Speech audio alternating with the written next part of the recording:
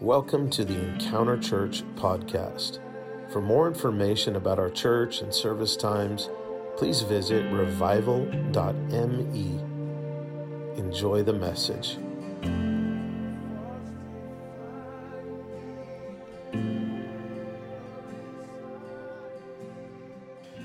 All right, so we're going to read from John chapter 21. And man, I love this story. This is so beautiful. So let's dive in. I'm just going to read the text and then pray and then just go for it. And we're going to start at verse 15. Are you guys there? Everybody there? In the New King James. So when they had eaten breakfast, can we just stop for a moment? Thank God for breakfast. All I had was a protein shake this morning. So breakfast got me. Like the Holy Spirit was all over that. There was illumination and revelation and, oh, glory to God. Jesus said to Simon Peter, Simon, son of Jonah, do you love me more than these? He said to him, yes, Lord, you know that I love you. He said, feed my lambs. He said to him again a second time, Simon, son of Jonah, do you love me? He said to him, yes, Lord, you know that I love you. And he said, tend my sheep, or take care of my sheep. Verse 17, then he said to him a third time, Simon, son of Jonah, do you love me? Peter was grieved because he said to him the third time, do you love me? And he said to him, Lord, you know all things.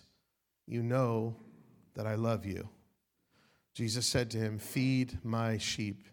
Most assuredly, I say to you, when you were younger, you girded yourself and walked where you wish. But when you are old, you will stretch out your hands, and another will gird you and carry you where you do not wish to go. This he spoke, signifying by the death that would glorify God. And when he had spoken this, he said to him, follow me. Amen. Such a beautiful text. Father, thank you for your word. Thank you for your people this morning. It's just such a wonderful Sunday morning.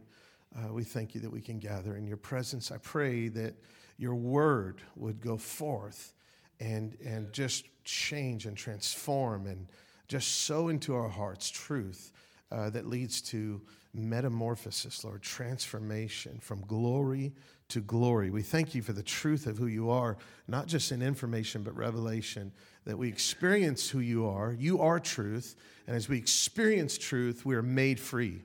And so I just declare freedom. And I bless your people this morning. They look so good this morning in the Holy Ghost. And so I just bless them and honor them. In Jesus' name, amen. You really do look great this morning. Look at the person next to you. Say, you look really good in the Holy Ghost. That was just so I could drink coffee. It was not meant to be spiritual. I love this text, and I want to talk to you this morning about God knows. He knows. And I want to just talk about three different things that he knows. And it's in this restorative and reconciling questions that Jesus asked Peter. We know the story of Peter denying the Lord. How many know the story of Peter having the revelation or the courage to speak up in Matthew 16 who Jesus is? He says, who do men say that I am? And Peter is affirmed. It's not flesh and blood that revealed that to you, Jesus said, but it's the Father who revealed it. And then shortly after that, Peter's rebuked and called Satan. You know, how many just love the Apostle Peter? How many feel like him sometimes? The one with the sword.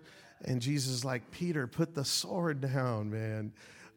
But I want to look at this restorative moment post-resurrection, and I believe the Lord is going to minister to us. It ministered to me as I was just studying and preparing for this, and so I want to go through this. And the first thing I'm going to talk about is what he knows, and he knows where you are. He knows where you are. He knows right where you are. And in fact, I think I would preface that he knows who you are. He knows who you are. He sees you. The Lord sees you. He sees everything.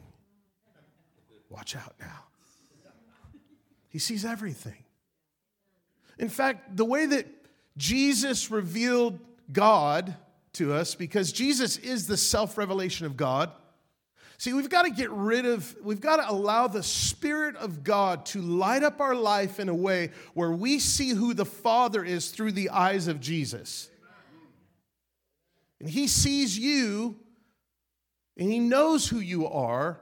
And in the revelation that Jesus shows us of the Father, He says, the Father knows every hair on your head. For some of us, that's just a few. Come on, somebody. But there's still little ones there that you can't see. They're little tiny ones. Even if you shave, there's follicles there. The Father counts them.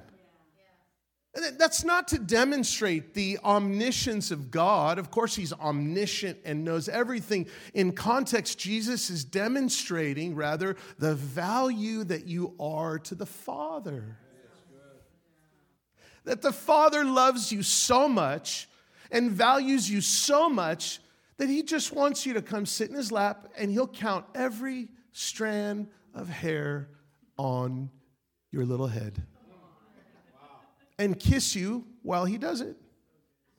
And He says, look at the birds. They don't have to get their own food. There's food for them. How much more valuable are you than they? You see, there's this radical revelation that God gives us when He reveals Himself, that we are valuable to Him. He knows where you're at, and He knows who you are, and He wants to pour out His love and affection on you. He knew exactly where Peter was at. Peter had just got outran at the tomb. I think it was John, the beloved, the one whom Jesus loved, precious John. John is the favorite one. There's always a favorite disciple, right? There's always somebody in our life we look at and say, I wish I was like him. How come I can't be the one that sits and rests upon his heart? But the reality is that Peter could have at any time.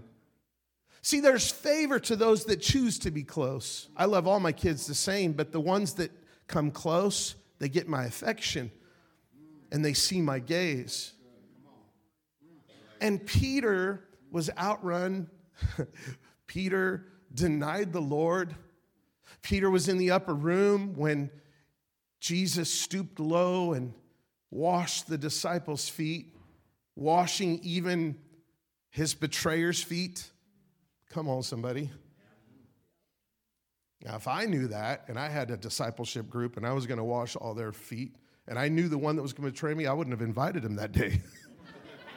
Like, oh, we're not having discipleship. Oh, that's not what so-and-so said. No, yeah, they're wrong. You just stay home, pray. Pray hard. That's your homework, disciple. Jesus washed Judas's feet. What humble love of leadership He showed.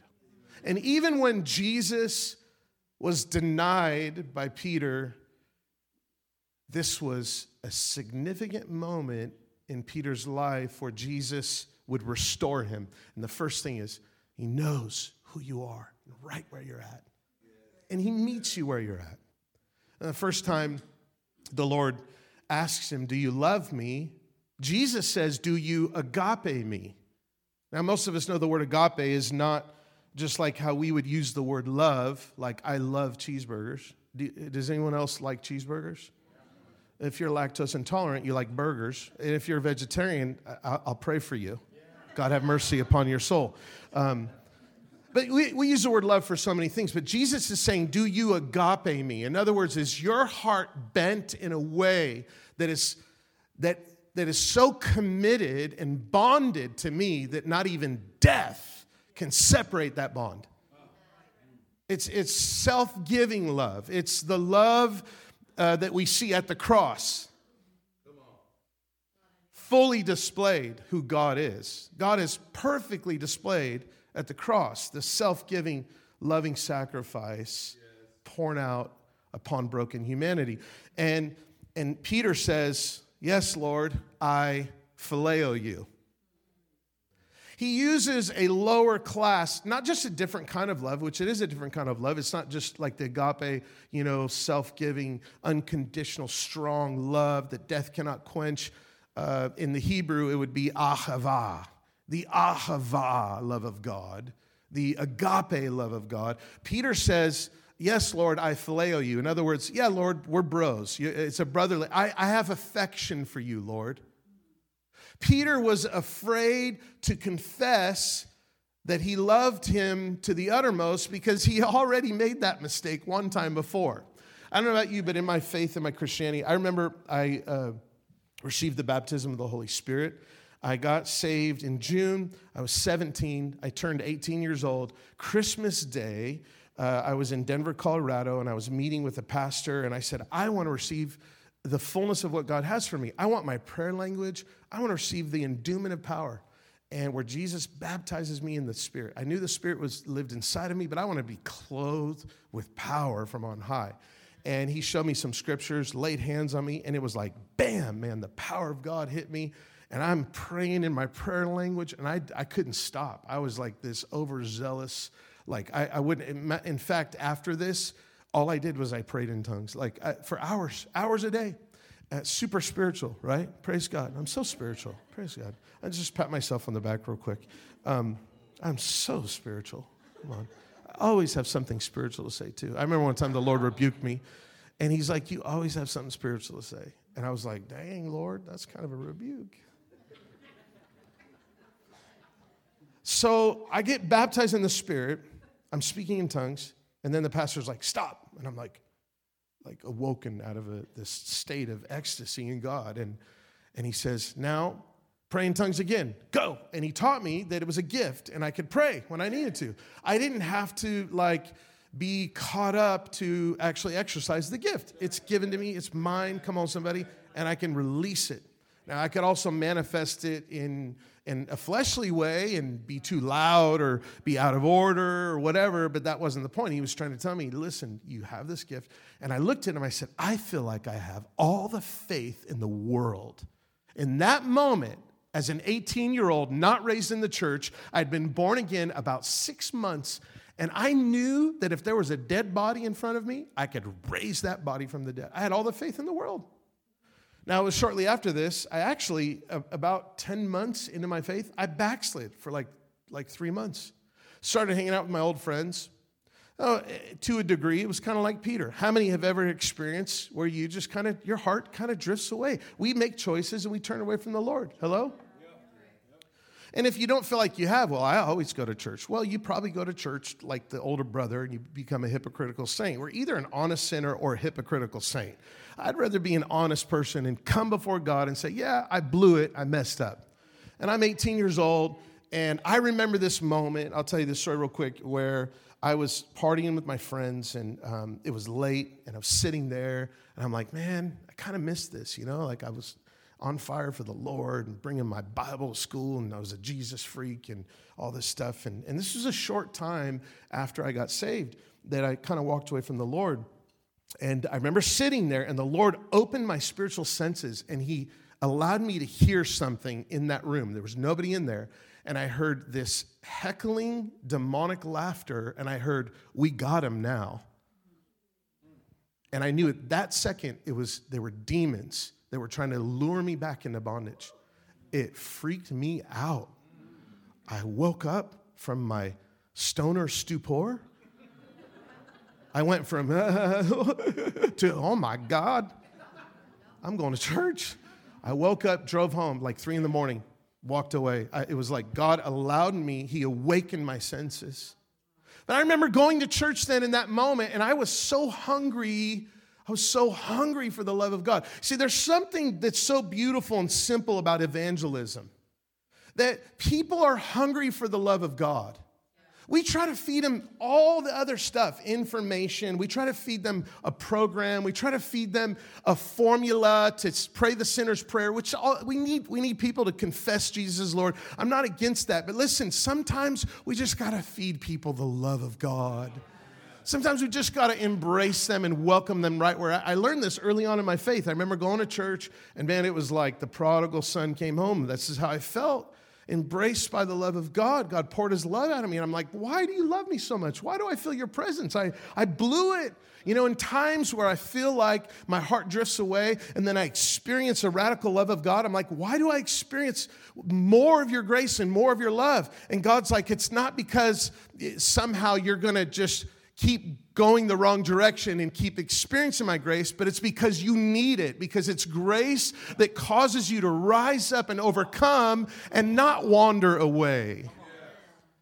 And so I learned in my Christian faith, God knew right where I was at. God knew who I was. And he saw me and he valued me. And he was waiting and moving upon my heart. Just like Jesus is asking Peter, do you love me? And Peter responds, yes, Lord, I have affection for you. He was afraid to confess this confession of till death do us part, if you will. Like, yeah, I love you, Lord, but you know I already blew it, so I have affection for you. I think I can do this. And the other thing is God knows what we need. Number two, God knows what we need. He knows what we need. And one of the things that we need is his costly love, his mercy and grace, his kindness, his humble love, and his kiss of affection. Peter asks the Lord again, or the Lord asks Peter again. He says, Peter, do you love me? He says, do you agape me? Again, in the Greek, different type of love. And Peter again answers the same. Yes, Lord, I phileo you. And this time he says, and tend, take care of my sheep. It's interesting. First he said, feed, and then he said, take care of. What a brilliant leadership quality that if we're not willing to go low and feed, we have no business trying to govern, rule, and cultivate as a leader. Tend my sheep. Take care of them. Feed them, take care of them. But Peter again answers with the same thing. God knows what we need. I remember learning how to do outreach as a young person, and I remember like I was trained in Christendom. You know, like I could take someone through Romans Road and lead them to Jesus, and you pray this. And how many people you lead to the Lord this outreach Saturday? Well, I led 4 homeless people to the Lord. Praise God! Like I was there, right? I knew what I was doing. How many know what I'm talking about? Of course, I'm being facetious because, it was wonderful and glorious. And, of course, God rejoices. But I think sometimes we formalize it so much, we miss out on the simplicity. I wonder how many people we have got to repeat a few lines of prayer that were not genuine. And had we just loved them and fed them the love of God, then they would open their heart and prayed their own prayer to ask Jesus to forgive them of their sin. And I'm not dumbing down the reality that we need to make a decision for Christ.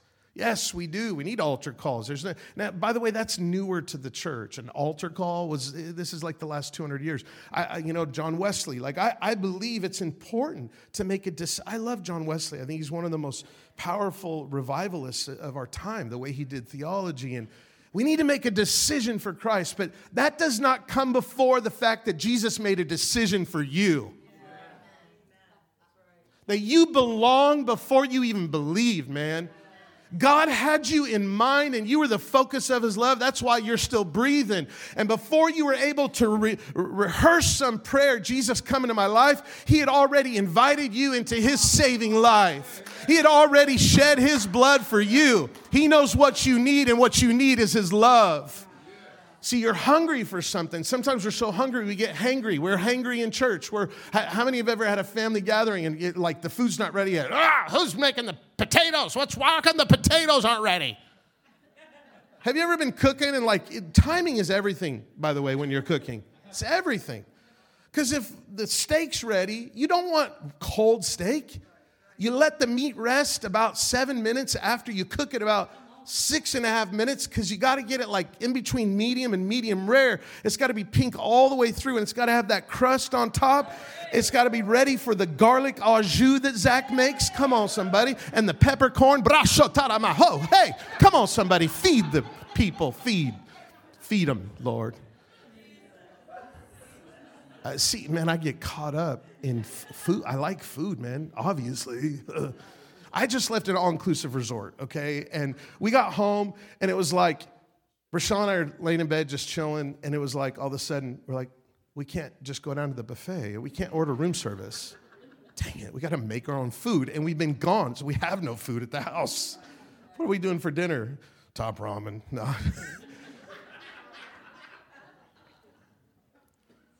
God knows what we need, and we need his love. We need to feast on him. But timing is everything. Have you ever been in an environment where you're trying to cook a dinner and something's not ready and things just aren't right? Or you're in a family environment. I don't know about you, but for us, we value the table. There's something about just sitting together and feasting, where defenses come down and you actually sit face to face and heart to heart.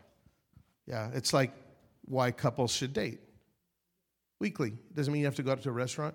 Married couples, spend time with your spouse. Love them. But as a family, sometimes we just need to sit down together. Sometimes that's all we need is just to sit down as a family, as a church family. And we have all these formulas and all these things we get caught up in, but Jesus knows what we need. And in this moment, he was restoring Peter, and he was, in fact, pouring out his humble love on Peter, his kindness. You see this in the story of the prodigal son. A lot of times I think we give a lot of credit to the prodigal son, thinking that he was this wonderful, repentant sinner. But the Bible doesn't use the language, Jesus in the parable doesn't use the language of repentance about returning home. And in fact, if you look at it, when he came to his senses, he just wanted to go home and eat. He was tired of eating pig's food. He was hungry. There's a lot of people that are hungry. I've learned in outreaches even, like, before you feed them the love of God, feed them a meal. Show them hospitality. Remember the story of ISIS. They killed some Coptic Christians, beheaded them, in fact, 20 plus Coptic Christians. And one of the interviewers of this media source, they said, well, what are you going to do to the Coptic bishop? What are you going to do about this? He says, well, of course we forgive them. I'm like, of course we forgive them. And then they asked the mother who lost 2 sons to a beheading from this radical Islamic group. She says, what about you? What are you going to do? She said, I would invite members of ISIS in my home and prepare a meal for them if perhaps their heart would be open to the love of God. The story in the Old Testament where, what do we do with our enemy? God's like, feed them. Love your enemies. Sometimes we just need to feed people real good soul food. Amen. And body food. Come on. That was pun, like real soul food. Come on, collard greens. Oh, we were talking about soul food yesterday, bro. It's still on my mind. I said collard greens this morning. Like, I'm ready for some soul food.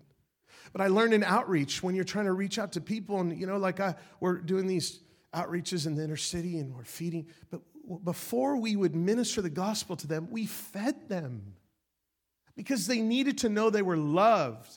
Not because we didn't just want them to repeat a few lines. We wanted them to know they were significant.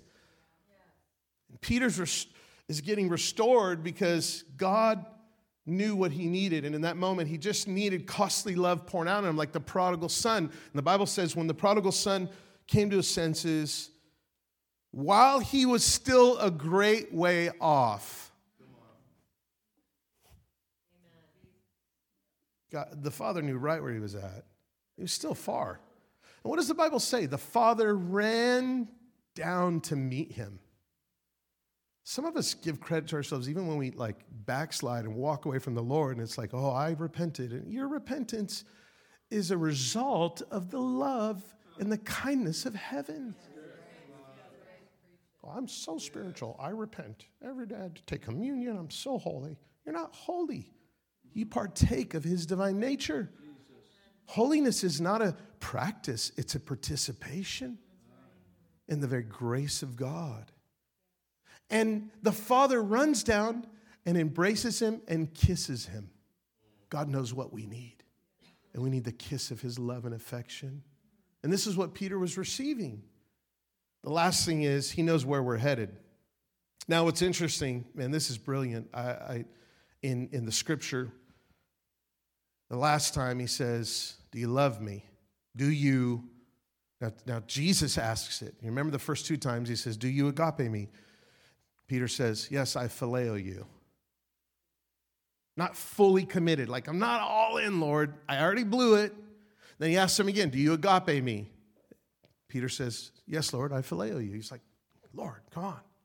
Just like when the Lord washed his feet. Oh, wash my whole body. Don't just wash my feet. You know, and Peter's always tripping, right? Just like we all do. And then Jesus, the Lord, so kind, man. He says, Peter, do you phileo me? See, the Lord stooped down to his level, and he said, do you phileo me? The Lord came low, and he said, do you phileo me? And this is what grieved Peter. Peter's like, why are you asking me again? Not just asking me again, but asking me if I phileo you. That was my response. Because Jesus knew what he needed and right where he was at and where he was headed. And what he needed was Jesus to meet him face to face so he could be restored and lifted up. See, when the prodigal son returned,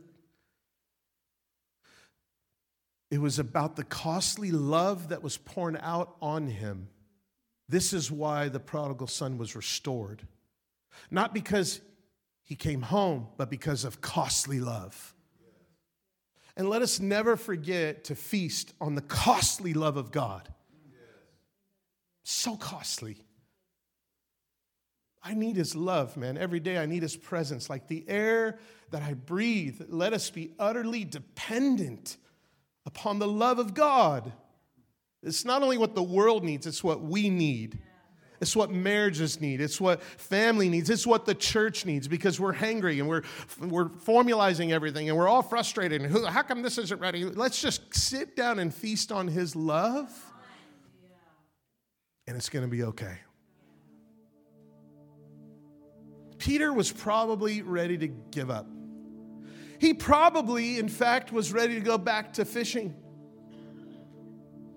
There's some obscurity to when Jesus says, do you love me more than these? Well, what's these? Is it the apostles? Or is it the fact that they just came ashore with a bunch of fish? Maybe he was saying all this stuff. Do you love me more than the stuff? And the rest? Probably all of the above. There's obscurity in the text. Are you going to go back to your business, Peter, or are you going to follow me? He ends it with follow me. Follow me. Leave the stuff, Peter. Jesus restores him. But what he says here is so profound. At the end, he says, most assuredly I say to you, when you were younger and girded yourself and walked where you wish, he says, but when you are old, someone else will carry you where you do not wish. In Acts chapter 12, Peter is about ready to be killed, probably beheaded, just like James, one of the sons of thunder. Can you imagine the early church persecution begins and you're one of the disciples, one of the apostles, in fact, one of the 12, and one of them just got killed.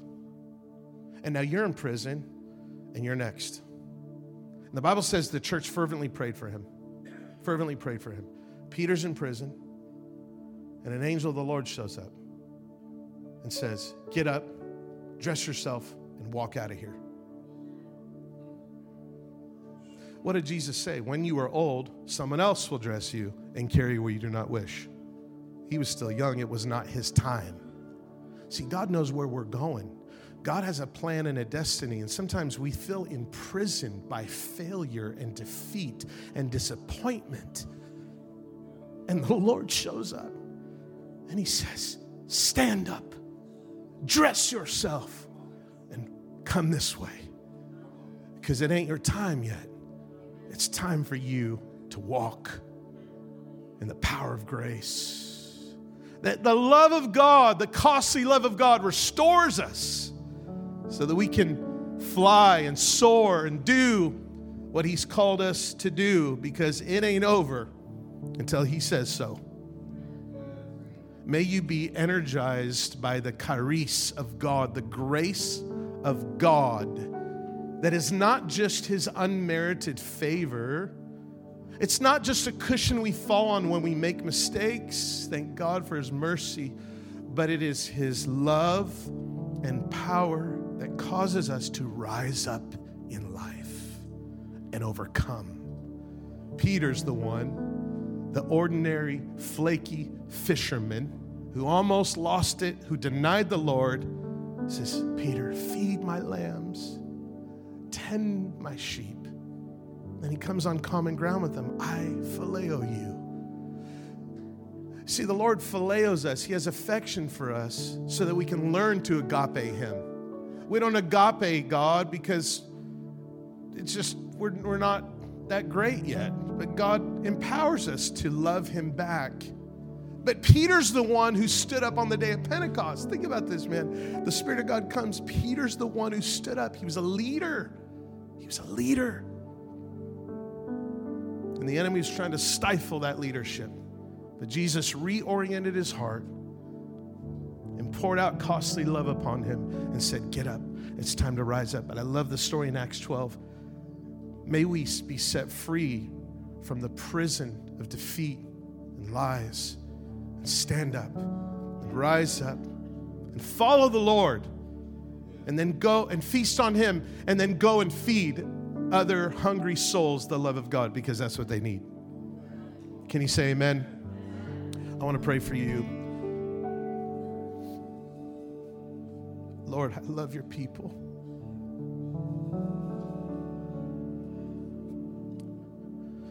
I pray that every soul receive your love. Oh, the love of God. No greater love than this. Oh, that we would receive your love. Here is love, vast as the ocean.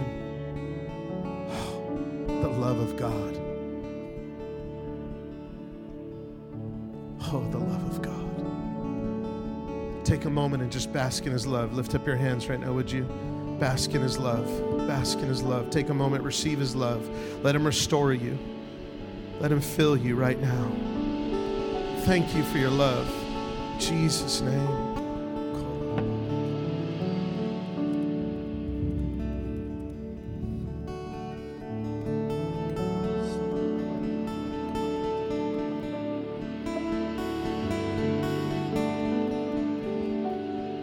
I want to close.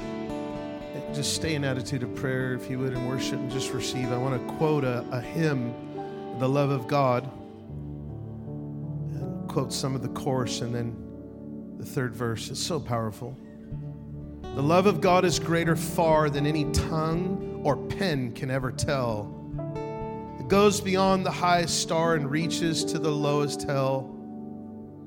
The wandering child is reconciled by God's beloved Son. The aching soul again made whole, and priceless pardon won. O love of God, how rich and pure, how measureless and strong, it shall forevermore endure, the saints' and angels' song.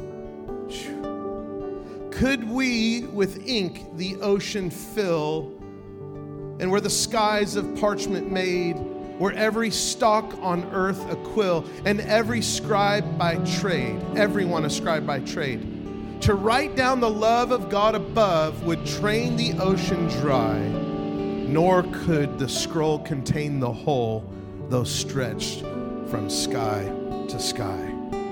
Oh, the love of God. Lord, I thank you for your people, and we feast on your love. We orient our hearts at you. We thank you that you know who we are, right where we're at, what we need, and where we're headed. And I declare destiny and hope and encouragement to every soul and every heart. And as we receive your love, teach us to be radical, self-giving, and sacrificial, and foot washers to one another. We pray these things in Jesus' name. Hi, Pastor Zach here at Encounter Church in Rochester, New York. Hope you were blessed by that message And we want to give you an opportunity to sow into the ministry if you'd like to. If you would, just go to revival.me and click on the button that says give. Thanks again and have a blessed day.